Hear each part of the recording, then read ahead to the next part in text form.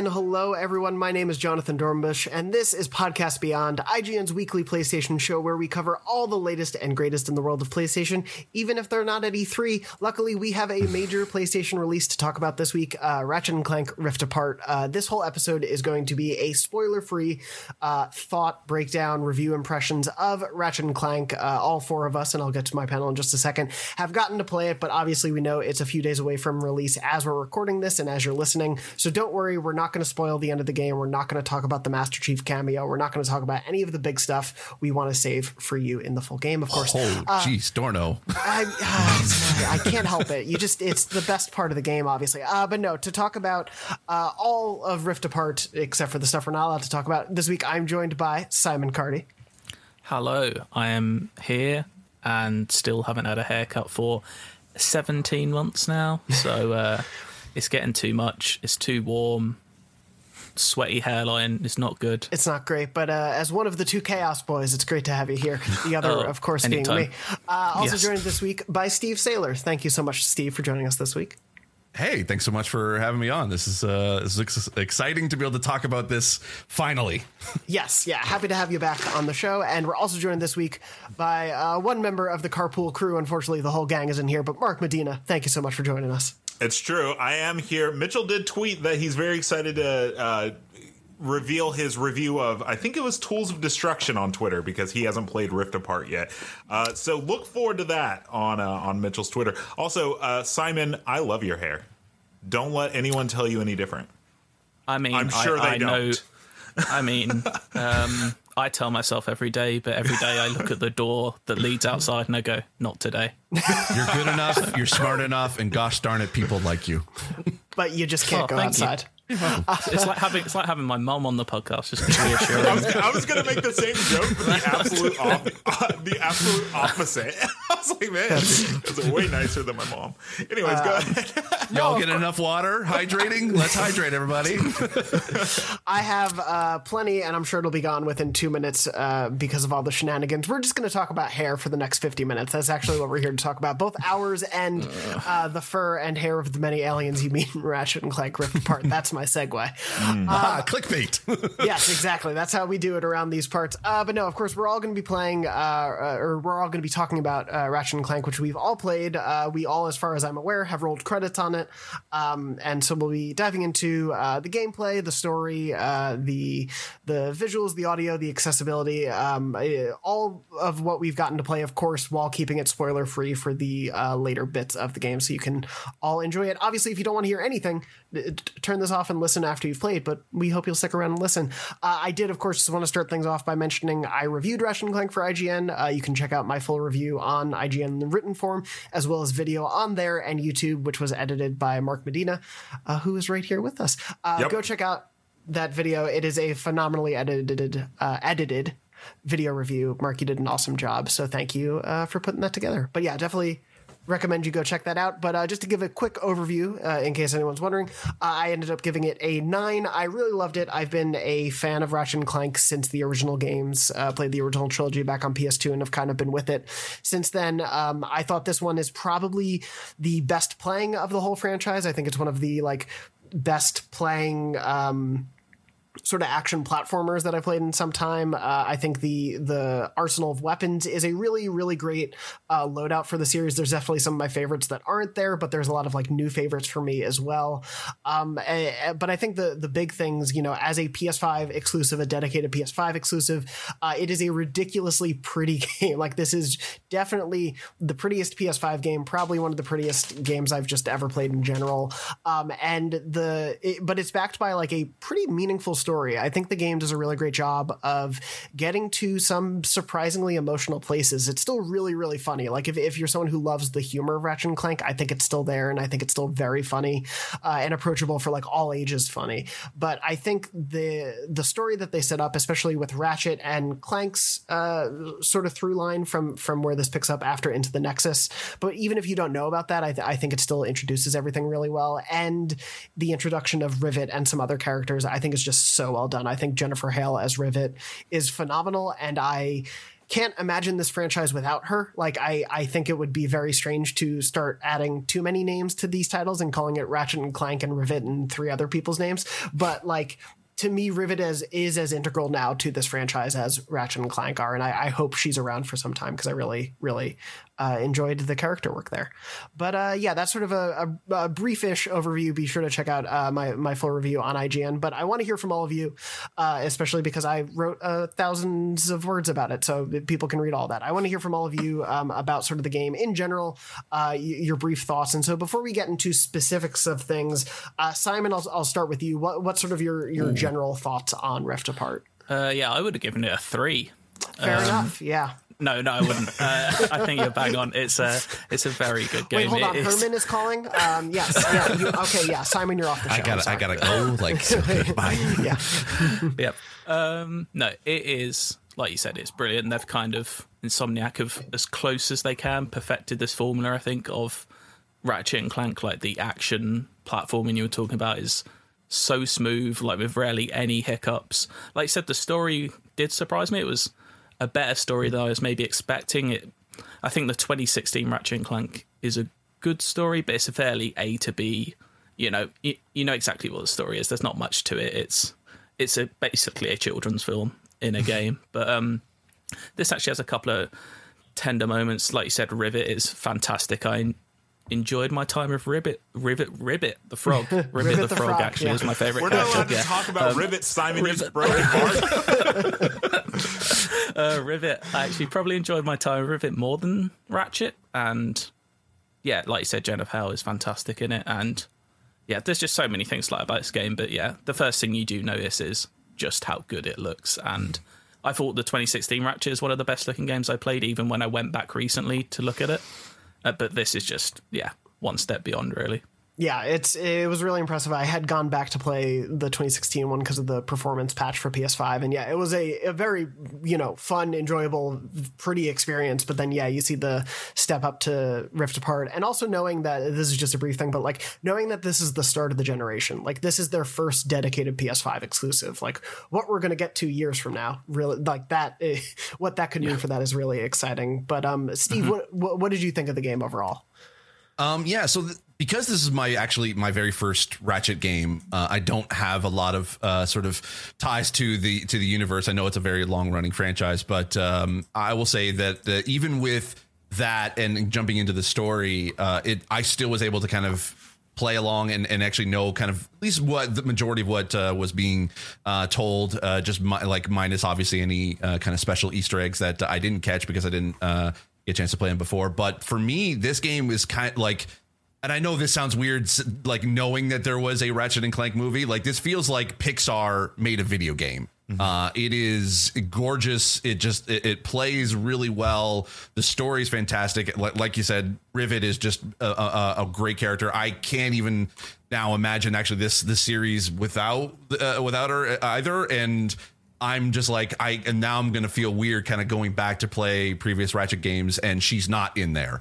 Jennifer Hale does a fantastic job with that. And I think there's like, if Astro's Playroom was sort of like the tech demo of what the PS5 can do, this is that, but on a larger scale. Like it's pretty much like Insomniac was kind of like, let's just throw everything at the PS5 and just see what it can do. And it's able to do a lot of like everything in it in spades, and it looks and plays extremely well with the new PS5 hardware. And this is a true next gen game. And like you said, Jonathan, like essentially it's going to be interesting to see what the couple years now down the line is going to be like for PS5 games. Because if this is what it looks like now at the launch, holy cow, we're going to be in for a really, really fun ride on the PlayStation 5 generation.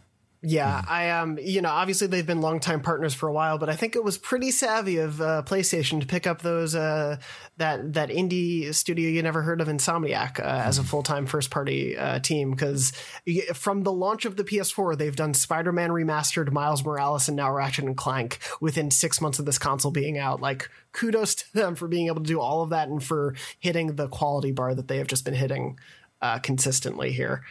It's really impressive work. Mark, what about you? Obviously, you didn't just edit my review. Of course, you've played the full game. You've experienced quite a bit of it. What did you think about Ratchet and Clank? Yeah, I'm like one trophy away from the platinum, but I've been just so busy with the review that Mark. I was just get like, it done. I whatever. Yeah, I hate the cliche of saying it does everything that the previous game does, but better.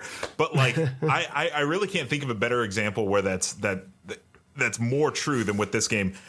Story, gameplay, visuals. Obviously, there's a console generation there. There is nothing that Rift Apart does that is worse than 2016. It does everything dramatically better. It's a little hyperbolic, but a few people on staff have been asking, like, hey, so how's Rift Apart compared to 2016? And I'm like, Rift Apart makes 2016 look like absolute garbage. Like, that game, it's a little dramatic. But yeah, Rift Apart. Is this the phrase just Ronnie? A little bit. Yeah, I was going to say, is this the phrase Ronnie has gotten you to say this week? No. But damn it, I should have talked to him before the podcast. But yeah, no, like 2016 is a fantastic game. When we did a white elephant at IGN, and that was my gift, was 2016, and people were like fighting over it. Like, I love that game and I wanted so many people to play it. So to get Rift Apart and just to have everything about it just be just scaled up to 11 it was a joy to play from start to finish. I love this game a lot. I would have given it a 12. A 12. Whatever. Well, Yeah. Dan Stapleton probably would have had a few discussions with I would you. have broken the scale. Yeah. I guess, yeah, for reference, because that seems to be sort of how some discussions go. I didn't, I felt amazing, made sense for this one. I really, really love the game overall. I think some of the side stuff loses a little bit of the momentum. Specifically there's like, Speedles that you can hop on the back of that are these space slugs essentially, and you can chase them around. I don't think they control super well, and I never really found those portions of the game fun. They're not, again, a foundational part of the game, but they pop up often enough that I never really enjoyed them when they did show up. And there's a few other little side bits like that where it didn't quite land as well as the rest of the game did for me, but that's just because the parts that do land so well are at such a high bar that they just quite didn't land, and I'd almost wish they like weren't there. Like I wish there was another way to get through the level at that point. But I think I'm with you there. Like I wouldn't actually give it a 3. That was a lie. Or a 12 because you can't. But I would have been like 8 or 9 probably. I'm similar with you. I think, Jonathan, some of the side stuff does let it down slightly. I think the main campaign is great. That's a good probably like 8 hours if you're playing it normally. I reckon you probably speedrun this game about 3 if you wanted, or quicker. Mark probably knows more about that than me. Well, they just added the skip cutscene option, so yeah, you can get through it pretty quick now. Yeah, go ahead. You were 1 trophy away from the platinum. I got the platinum in about 15 hours, which is quite short for a AAA game, but I also didn't really mind because I don't mind Insomniac making a 15-hour game once a year if it's this and Spider-Man. Like, I'm happy them doing that rather than a 30-hour game every 3 years. Yeah, I think in my review when I had placed things, I was at 90% in about 16 hours total, but that was also a lot of time spent in photo mode and a lot of time just like there's a way to make the hunt for collectibles a little bit easier without spoiling too much, but like I didn't find that thing for a little bit, and so I was definitely searching a bit here and there for extra time. But yeah, I think I wrapped everything up in under 20 hours. I'm on my challenge mode run and having a blast with it. And challenge mode does return. And without saying too much, it's kind of what you would expect from a Ratchet and Clank challenge mode. But I'm fully enjoying my second playthrough. Like, I've platinumed it, but I'm just having fun upgrading the weapons even more, just exploring these worlds again. Like, it is just such a fun, joyous thing to be going through the experience of it. And I do want to sort of get into the nuts and bolts of this entire game, and that's another platforming franchise for you, and not the most beloved entry in that Banjo-Kazooie series. But I do want to get into sort of the nitty gritty of it all, and I think start off on the graphical and the audio side of it. I want to hear from all of you, but just to give a sense of it, I think, as we've been saying, like, this is just a crazy pretty game, and I do think I think Mark Mothersbaugh's score is really great. It basically sounds like he did another Thor Ragnarok score, which I'm all for because I love that score. I think the 3D audio use comes off very well, but they use it specifically once in gameplay early on, which you've seen in, I think, the state of play for everyone out there, and then it doesn't really get used after that in terms of like a mechanic. But Simon, what did you think of it just on a like the presentation level of like how it it brings you into these worlds? I'm also all for the score as well. Someone said Ragnaroks if you were making terrible puns on a podcast, which I'm sure everyone loves. The music did stand out to me a lot. It was just it was just like space rock at times. It was electro synth rock at times. I don't know. I really enjoyed it. Like you said, it reminded me of Thor Ragnarok, and a lot of elements of this game do remind me of Thor Ragnarok at times, and that's never a bad thing for me. So on a sound level, and the 3D audio with headphones on as well just sounds amazing. You always know where our enemy is going to be, which, you know, it's not the most challenging game in the world, not for me anyway, but that made me sound like I'm good at games. Not for pro gamers. I didn't mean to. So, do you know what? It was,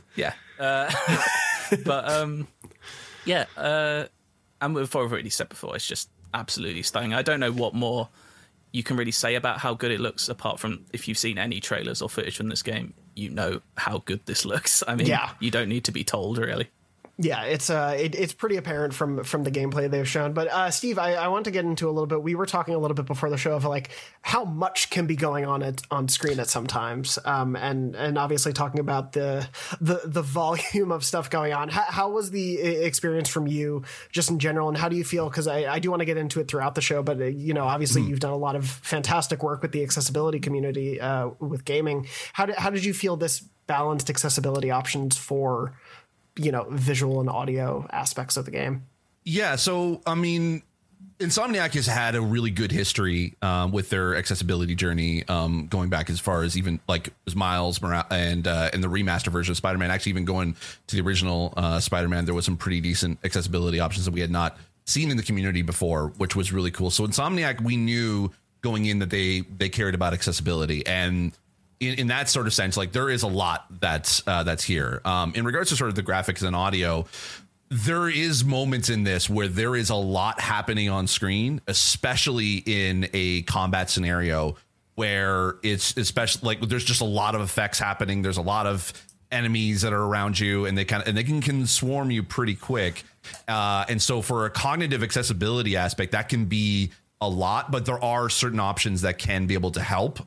There are high contrast modes, which they kind of took from their own for Miles Morales and Spider-Man, but then also looks like they kind of took some pages out of Naughty Dog's for the Last of Us book when it comes to high contrast, where you can actually be able to turn off the background in sort of like a muted sort of black and white, and you can sort of have a shaded color for yourself or any enemies or anything you can interact or basically destroy, like any of the crates and stuff like that. And that can definitely help sort of eliminate a lot of the noise that is happening. It's beautiful noise, but it still can be for some, it can be a lot, even for myself with a visual disability, it can definitely be too much. So having that high contrast mode is great. And you can customize that actually even further than what Last of Us did. They were able to, in this, able to sort of kind of, you can turn off and on certain aspects. So if you want to have high contrast mode, but you don't want to have the black and white sort of background, you can have that be turned off or turned on. But also as well, you can have like your character, whether you're playing as Ratchet or as Rivet, you can have that where you don't need to have the high contrast color turned on, which is really great. And then you can also be able to like adjust the colors of certain things. So if certain colors stand out to you more, you can customize the colors for each of the either enemies or things you interact with in the game, which is really neat. Audio wise, I was able to play a lot with the 3D audio headphones that are provided by Sony, and it helps a lot. For someone like myself who is blind or low vision, 3D audio is really, really helpful because it allows for a lot of immersion, but then also it does help for knowing where enemies are at any given point. Even with a lot of things that are happening on screen, having that, knowing that there's an enemies behind you in the 3D spatial audio space is really, really great. And I think it definitely Insomniac should be applauded for being able to kind of take that care and put into there. And again, like, also the soundtrack, I love it as well. It's weird that essentially the guy who wrote the song "Whip It" essentially wrote and composed this entire game, which is really, really great. Yeah, it's definitely gorgeous, but it can definitely be a lot on screen. And actually, I will mention one sort of feature that essentially it's the only way I've been able to play this is there are ways to be able to adjust the game speed. And I think you mentioned in sort of the preview when you saw it, or they mentioned it. This actually helped me out so much. I basically had a 30% game speed turned on where it slows down enough for the game that I was able to go into combat situations where I was able to knock anyone out, and also like being able to dodge missiles, which is something that in this kind of a game I usually am very terrible at. And being able to dodge like pulse beams or just missiles, just because of the game speed, was able to be slowed down enough that, because without it, it's frantic. If you're not moving, you're going to die really quickly. But with this, it was just enough of a slowdown that I was able to get past certain parts, including like the speedle areas where you're having and also the fast sort of chase sequences and stuff. You're grinding on rails and stuff like that. Like that helps so much that's probably the one feature I used throughout the entire game. And it doesn't even, like, as far as I was able to tell, it doesn't even sacrifice frame rate for that either. It really does sort of showcase the power of the PS5, and that I didn't really notice any frame drop offs like in my sort of playthrough, even when there's a lot happening on screen. I think there probably might have been, and maybe I just didn't notice, but for me, it didn't feel like that it was slowing down in parts or stuttering in its parts because the game speed was turned on. So overall, yeah, graphics and audio was just fantastic. Yeah, that's really great to hear. I did want to get into the game speed option when we talk about gameplay too, but that's really great to hear, because it feels like the biggest possible, like, really new addition. Like you were saying, it seems like I was trying to go through the options as much as possible, just to get a sense of what was there. And I think you're totally right. There's very clearly like some learning going back and forth between the Sony studios, which I appreciate, where, like, you know, the Last of Us strides that were made, and then learning some things here, learning some things from what they did with Spider-Man and putting that forward. That though feels like a really foundational step forward, and the fact that it, as you were saying, like, doesn't sacrifice the look of the game. It doesn't sacrifice people's options to earn trophies and things like that. But it just makes that stuff more manageable, especially when battles are bigger than they've ever been in the series, where there's more enemies at a time than ever before. It's nice that at least for you didn't feel like it was sacrificing the experience in any way. No, it actually I was able to enjoy it a lot more because of that. And that's the other thing too. Like, we go back to the sort of the trophy thing. I'm about 61% completion for trophies right now. And Insomniac games are kind of been the only ones that I've been like close to basically getting platinum. Like, I platinumed Marvel Spider-Man. That was the very first game I ever got a platinum trophy in.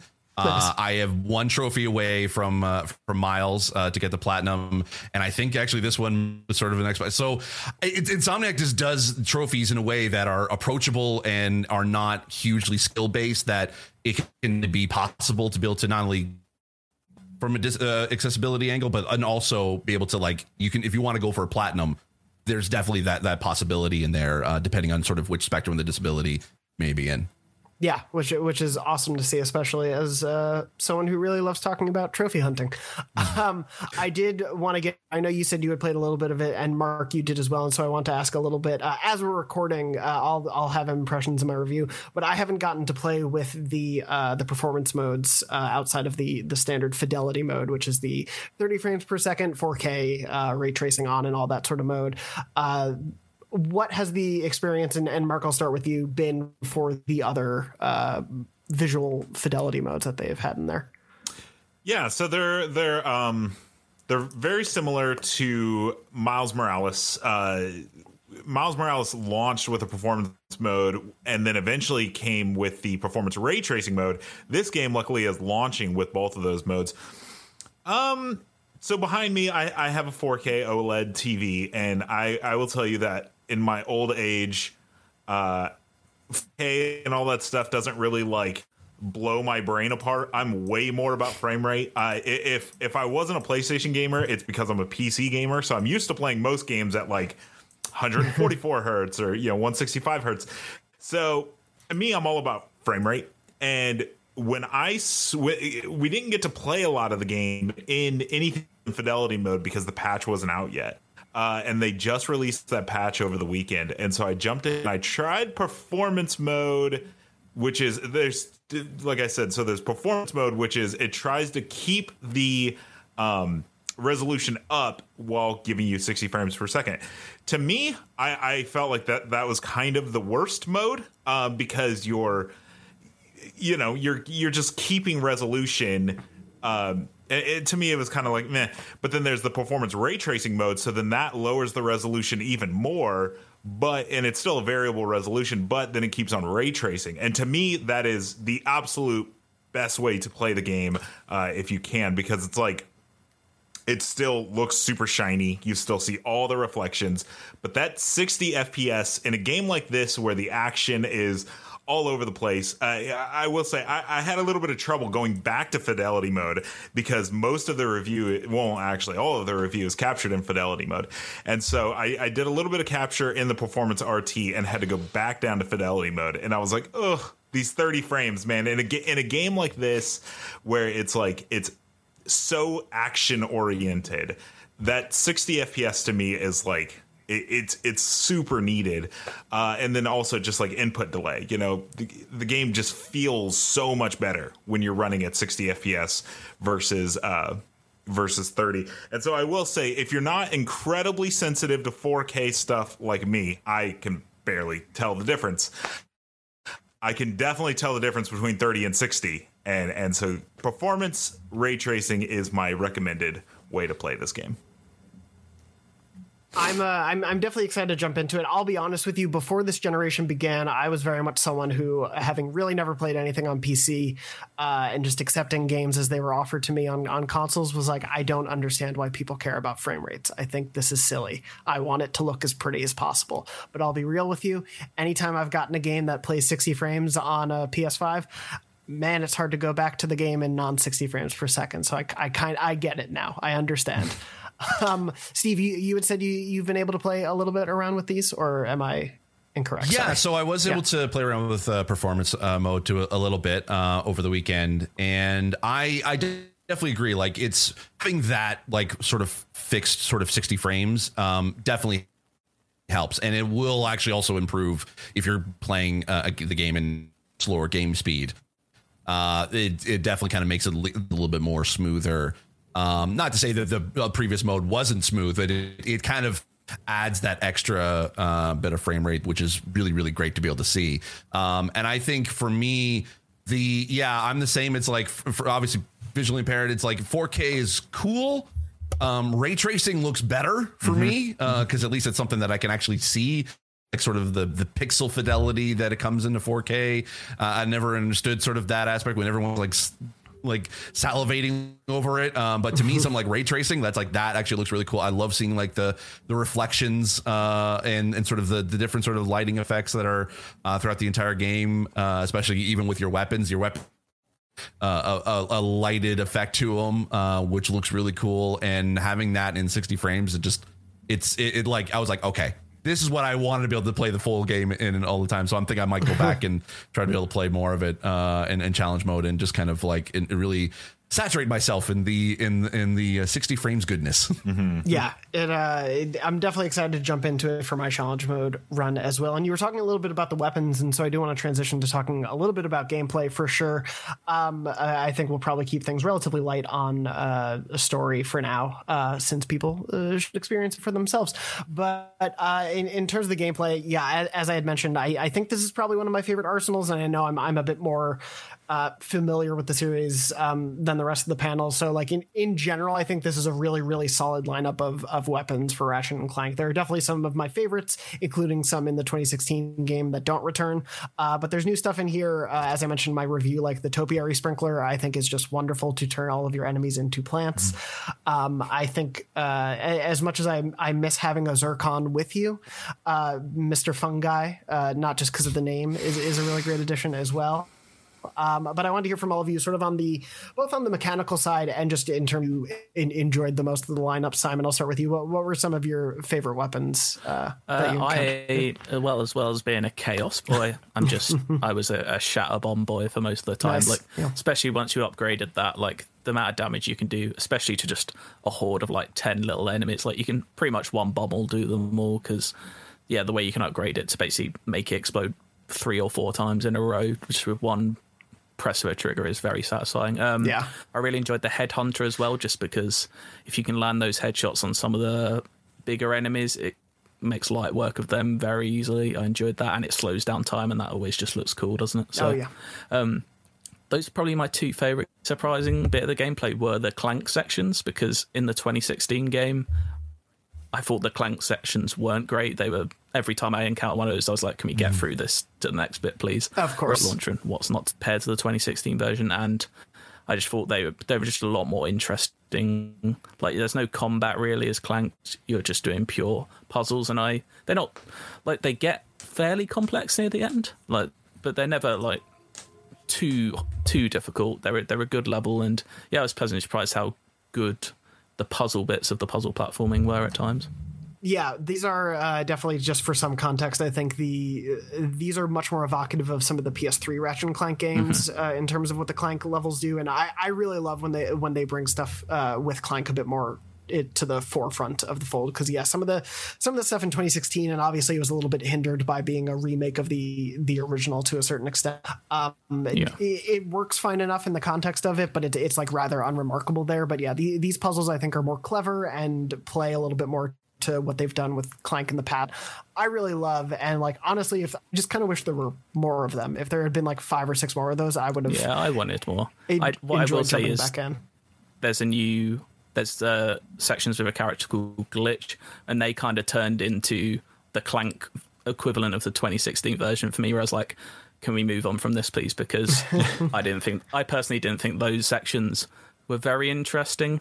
I know other people may have thoughts on those bits as well, so I'll pass that one on. Well, no, we can talk about Glitch. So in my review, I mentioned I love the Glitch sections for Glitch. I think the robot's characterization is phenomenal, or piece of software. I think Glitch is really well executed on a personality level, but I agree they are rather simplistic and don't really escalate in an interesting way. They just sort of escalate to be more enemies thrown at you, and not in a way that is clever to figure out how to get through. Steve, how did you feel about the Glitch sections? The Glitch section, I think, was probably the surprisingly most charming aspect of the game. Once you kind of get to sort of know the personality of Glitch, it was aw, I just want Glitch to be my friend too. And you're right. The gameplay of it is a little bit repetitive as you go, and there is a little bit of escalation, but you're right. It's just kind of it's just more to do with that repetitiveness of it. And I will say there is definitely going to be a little bit of an accessibility issue with it, in that because of without really spoiling too much, essentially, you're having to be able to climb up walls and ceilings, and that might disorient you if you're prone to motion sickness, and that's part of the core mechanic of that section. So, and there are sort of motion sickness kind of settings you can be able to turn on if you're prone to that, but usually stuff like camera shake and motion blur, that can be turned off. But that can, for me, the camera can be a little bit disorienting when you're having to be able to do those sections. I will say, still, it's probably my favorite sort of little throughout the entire game. It was just really cool. But and then going back to the weapons, I usually, whenever I'm playing games that have multiple different sort of really crazy wacky weapons, I usually find 1 or 2 that are just kind of my go-tos, and then anytime I'm I run out of ammo for those, I'll just switch to whatever's available and just be okay, I need to be able to just get past the section, just whatever, whatever weapon I've got left, I'll figure it out. But this is the first game that I actually was able to utilize in pretty much every combat situation, pretty much a majority of the weapon arsenal that I had. I'll use the most were the Executor, that's sort of like a kind of like a lightning shotgun, which helps a lot when you're having enemies kind of like around you all the time. And Shatter Bomb was definitely one. Warmonger was another one.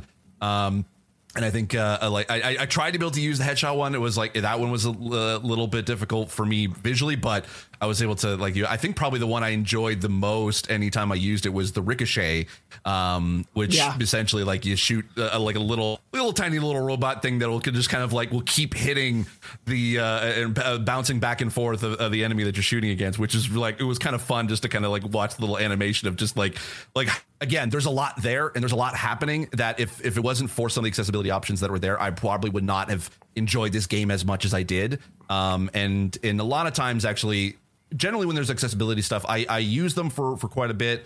And sometimes it's like, but usually like if I don't necessarily need to be able to use them as much when I'm playing, kind of case in point, essentially. They make a lot of accessibility options I use. They kind of make the gameplay a little bit more comfortable, so I can actually be able to like lean back and actually be able to play. But this is one of those games that, in order for me to be able to get past sections, I had to use accessibility options. And I think in a way that like is good and also can be bad, especially for accessibility. Well, I think we'll get touch into it in a little bit, but essentially there can be like the gameplay aspect of it is probably still.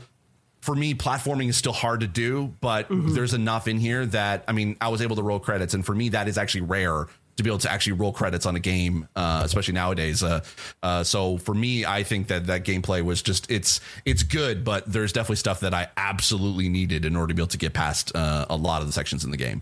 For sure. And yeah, I want to do more of a deep dive and look at the gameplay at large and how those options did and didn't really contribute to stuff. But Mark, I do want to touch on briefly your thoughts on the weapons. And also a thing that I love that you added to the review was the showing some of the DualSense examples of the way it was reverberating on the triggers and whatnot. What did you think of the weapons in general? And what did you think of the DualSense implementation?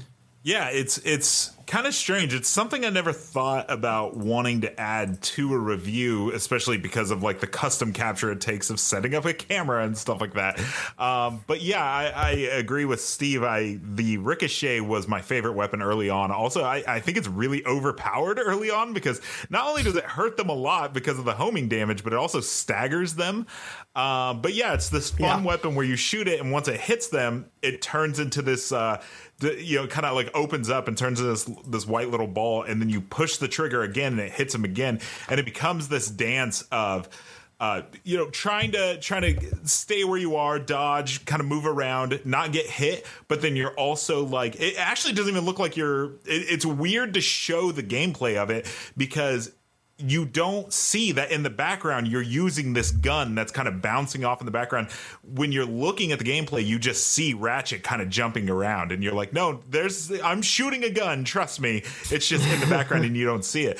But yeah, the reason I felt it was really important in the review to actually show that is because you mentioned about how the pistols you actually feel it, and you do. You're shooting the burst pistol that you see on screen, and you feel that in the controller. You feel the tick, tick, tick, tick, tick, tick. And so in the, I can't wait for someone to soundbite that out. So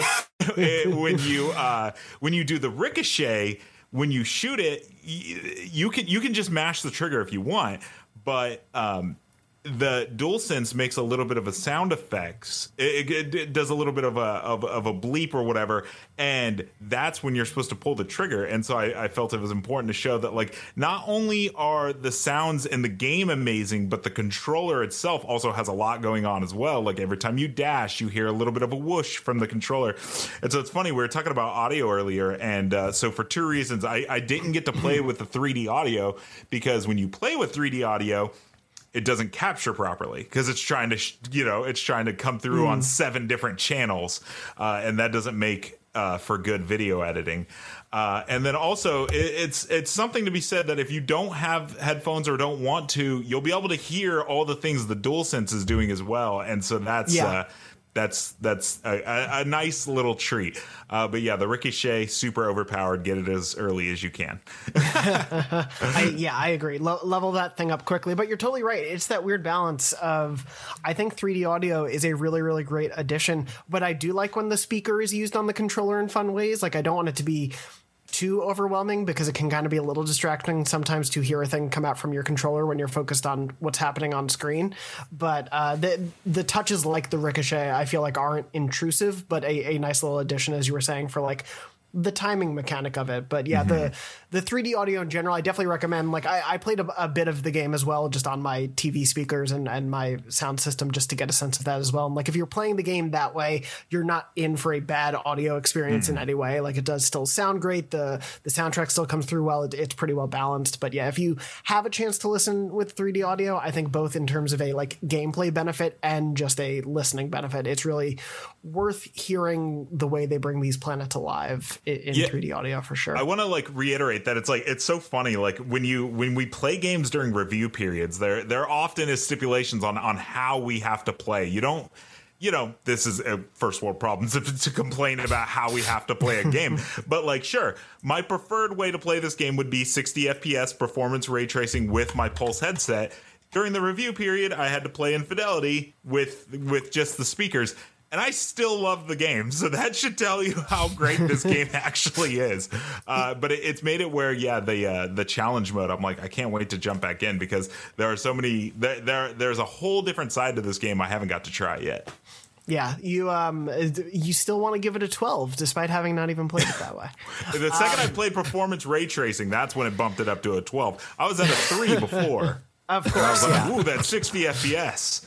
But just like Simon, I was at a 3. But that's where you find those 9 other points. That's how reviewing a game works. I think we can all, admit this is how game reviewing works. Yeah, I mean, frames per second equal points. That's exactly. You do the math on how many frame rates you're getting, and that's how the review scores go. Every game starts at a 3, weirdly, and then you go down or up from there depending on the frame rate. Yep. But no, yeah, it's there are a lot of different ways to be able to experience the game that I do think all work very well, and I think Insomniac has done a great job for. If you are listening with 3D audio enabled headphones, if you're not, you'll still get a really great experience. If you're playing and listening to the audio, if you have the DualSense feedback on, it's really fun. But I think if you take that stuff off, and I'm glad there are options, and I remember we had a conversation about this when the PS5 was coming out, Steve, so forgive me if I'm wrong, but there are like system set levels where you can say what you want the sort of rumble feedback to be when you go into games, correct? Yes, yeah. So in the system settings, you can go in and adjust the intensity of the haptic feedback, or also the adaptive triggers, the intensity for that as well, and that'll work within any game that you play. Yeah, and so if you're someone who needs to turn off that stuff, because it can be a lot of feedback, it's definitely, I don't think any weapon is as tough as the shotgun and some of the rifle in Resident Evil Village as a recent example, where I needed to go to the gym to be able to pull the trigger back sometimes, it felt like. But here, there is a lot of feedback, especially as you're switching between weapons constantly. But if you need to turn that stuff off, you still have a really great, awesome showcase of weapons going on screen, and seeing a lot of stuff there. There's a lot of gameplay stuff I want to touch on. We're running a little short on time, so I do want to mention, because it's something we haven't touched on though, is the rifts and sort of the multi-dimensional nature of the game. I think obviously we'll save story stuff and spoilers for people to be able to see the game themselves, but the rifts are, for those who are wondering, essentially throughout the game, either in combat or platforming scenarios, there will be rifts that are apparent out in the world that you need to be within the correct proximity to essentially like zip line to and pull the world towards you. These can be used, to let you get around a battlefield easily, to let you get to a place to get a collectible, to get to the next section of the story, whatnot. They're not something that you can just put out a rift and go wherever you want. It's not like a portal sort of scenario. They're well-defined places, but they also come up within the story, and you'll be unexpectedly thrown between different locations. There are also actually the optional rifts that you can jump into to collect some side content. Mark, just to go back in reverse order, I'll start with you. What did you think of the Rift addition to the gameplay in general? Did you end up using them a lot in combat, beyond the required areas you needed to use it, or did you kind of leave them to the side? No, I used them a lot. They're awesome. Like visually, it's so.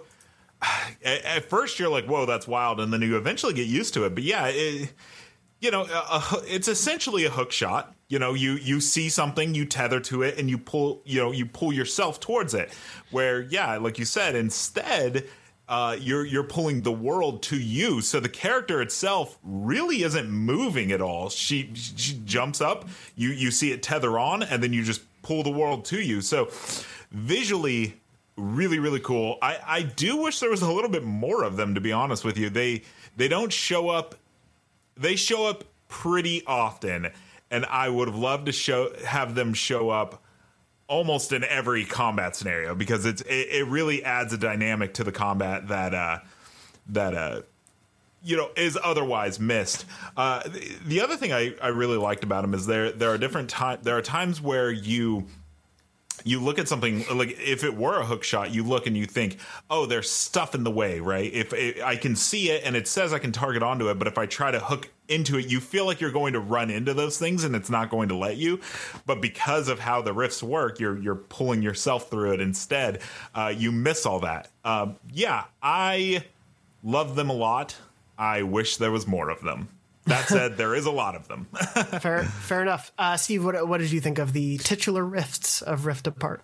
I think it's actually it's a really cool mechanic, and enough for me that I was like able to kind of get out of the way if I'm being overwhelmed by enemies. But I agree with Mark. Essentially, it's like there is a lot, but I wish there was more, because being like, it seems that they kind of put them into different sort of like platforms and different sort of levels in your combat sort of zone, that I kind of like are able to kind of pretty easily to be able to kind of get away. I used a lot of them kind of definitely near the end, just because when things started to kind of get escalate, which helps so much. And in a way, it's a really cool sort of like mechanic that I'm certain that there's a lot of like PS5 behind the scenes kung fu, like code kung fu, to be able to do all that. And it really does showcase a lot of kind of what the PS5 can do, especially when you're having to be able to like jump between different areas of the world. And it's just like, yeah, you're right. It just kind of, it feels like the world's coming to you instead of you going to it. And it's definitely a technical achievement. And I would love to be able to see like a breakdown behind the scenes of like how they were able to accomplish that. I know it's sort of like that particular mechanic may not be necessarily new to games, but to be able to do it on this scale and actually like work really well and really fast, I'd love to be able to know what, like how they went about making that, because it was just really, really fun. Yeah, it's really cool, and it really has me hopeful that eventually, if not maybe the next one, but at some point, we see some Spider-Man multiverse shenanigans at some point. Simon, what did you think of the riffs in Rift Apart? I think I'm on a similar page to everyone else. Like, I really enjoyed them. I just wish there was more of them. I do wish they were kind of more dynamic and they weren't in set places in each arena. Like, they just pop up here and there, and they'll take you to a different place each time. They're kind of in the same 2 or 3 spots in every arena, so you know where they're going to be.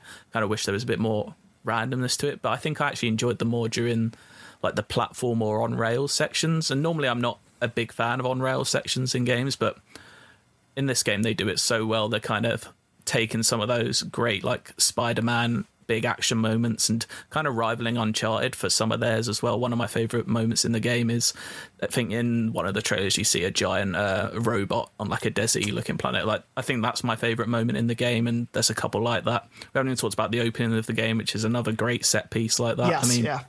There's some amazing set pieces in this game, and just how they use the riffs, and there's some really clever stuff with the dimensions as well. Like, there's a couple of levels in the game which kind of riff off the Effect and Cause mission from Titanfall 2, if you're familiar with that, or A Crack in the Slab if you're a Dishonored fan. Like, they're kind of doing that bit, and that's quite clever. It adds a bit more, not necessarily puzzle to it, because it's quite obvious what you need to do, but I wanted them to do that when they first announced like the rift and the dimensional stuff, and I'm glad we got it. Cause, yeah, there are definitely some worlds that use the ideas on display that, without spoiling them, I do think are some of the best use. And I'm pretty in agreement with all of you. I think it's a really great first iteration of it, and I just wanted more. And now that they've kind of shown this proof of concept, whether or not they do it again with Ratchet, whether they put it into Spider-Man or find some other use, I hope we see them iterate on this mechanic, because I think it's a really great concept and idea.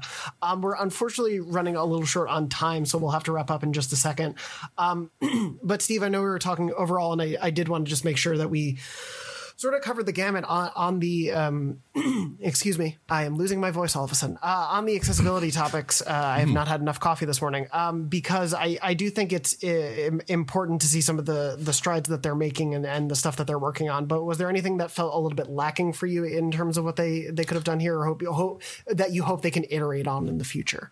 Yeah, I think that there is definitely a lot there if you're kind of looking for the breadth of options that, say, something like The Last of Us 2 had.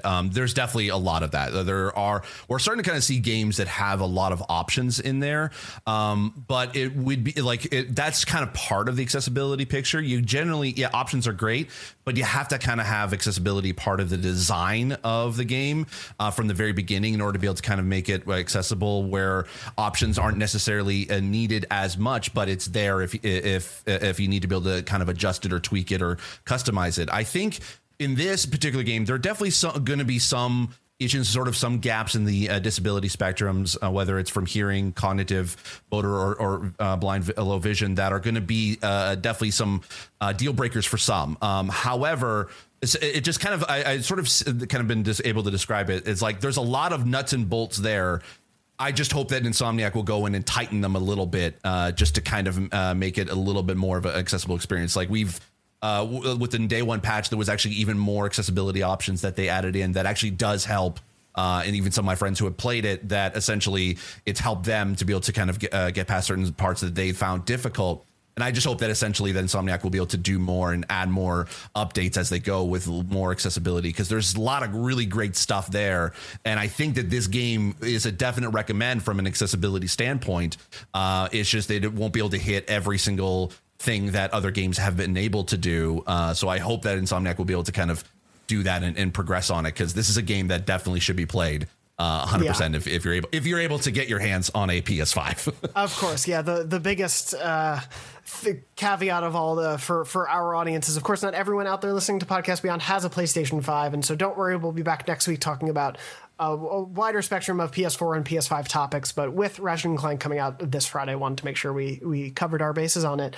We're unfortunately out of time, but there's so much more to discuss with this game. I feel like at some point we need to do a spoiler cast to a certain extent to get into the nitty-gritty of it all, but I really appreciate you all taking the time to talk with me about Ratchet & Clank. You can see all of our full coverage, not just my review, but a ton more content on IGN.com as well, covering a wider gamut of deep dives into some of the features on the game, some of the weapons, performance reviews of the visual showcase options that you have there, and a lot more. So please go check all of that stuff out. But of course, you can find us all over the internet. You can find us all on Twitter. I'm at JM Dornbush. Simon is at Cardi Simon. Steve is at Steve Saylor, and Mark is at Mark_Medina. Anything in particular that the three of you, and Simon, I'll start with you, want to plug? Any work or anything people should check out in particular? I think I'll have a couple of Ratchet features going up this week. I think if you want to see all 20 weapons in action before you play the game, that will come out in the next 20 days, in the next 2 days even. Sometime in the next 20 days. Yeah, just keep tuned for all our summer of gaming stuff. And every Friday I'm on the IGN UK podcast. So if you don't listen to that, why not give it a go? It's good fun. Look out for Simon's work before the end of June. Yes. Steve, what about you? Anything you want to point people toward? Yeah, so on my YouTube channel, youtube.com/snowball, I have a very jam-packed accessibility review. I have a conversation with Courtney Craven at Can I Play That, and Stacey Jenkins, who's a cognitive accessibility specialist. We go in through really in depth in the accessibility of it, and then I actually will have as well sometime, hopefully this week, I'll actually have an interview with the game director from Insomniac talking about accessibility, and that's all going to be on my YouTube channel, youtube.com/snowball. Yes, that is the actual URL. I've had my account since 2005. That is impressive. I need to talk to you about banking on some accounts that I may need in the future. That's very good work there. Sure, of course. But yes, go check out Steve's work, and yes, shout out to Can I Play That's fantastic work as well. Mark, anything you want to point people toward? Of course, other than your fantastic video cut for the Ratchet & Clank review. Watch the Rift Apart review. That was my weekend, and I tried to do as many like special out out of the box kind of things that I was messaging Dornbush over the weekend. I'm like, they're either going to like this or they're going to tell me to cut it. But that's how you know you're making a good video and taking risks, is when you're pretty sure there's at least 4 things in it that they'll want to cut. And shocker, they didn't cut any of them. So I did my job there. Also, E3 is this weekend. Holy smokes! So I'll be on a few panels here and there for that. Please be excited for E3 because we missed it last year, and it looks like it's going to be super, super good this year. Yep, and we'll have a ton of E3 coverage and IGN's own Summer of Gaming on IGN all summer long, but especially tune in for the following days for a ton of coverage of all the crazy events happening in the days to come. But anyway, with that, thank you all so much for joining me for this week's episode of Podcast Beyond, and thank you as always to Red, our producer, for making the show happen, and thank you to everyone out there listening and watching. We hope you're safe and we hope you're well, and as always, beyond. Beyond.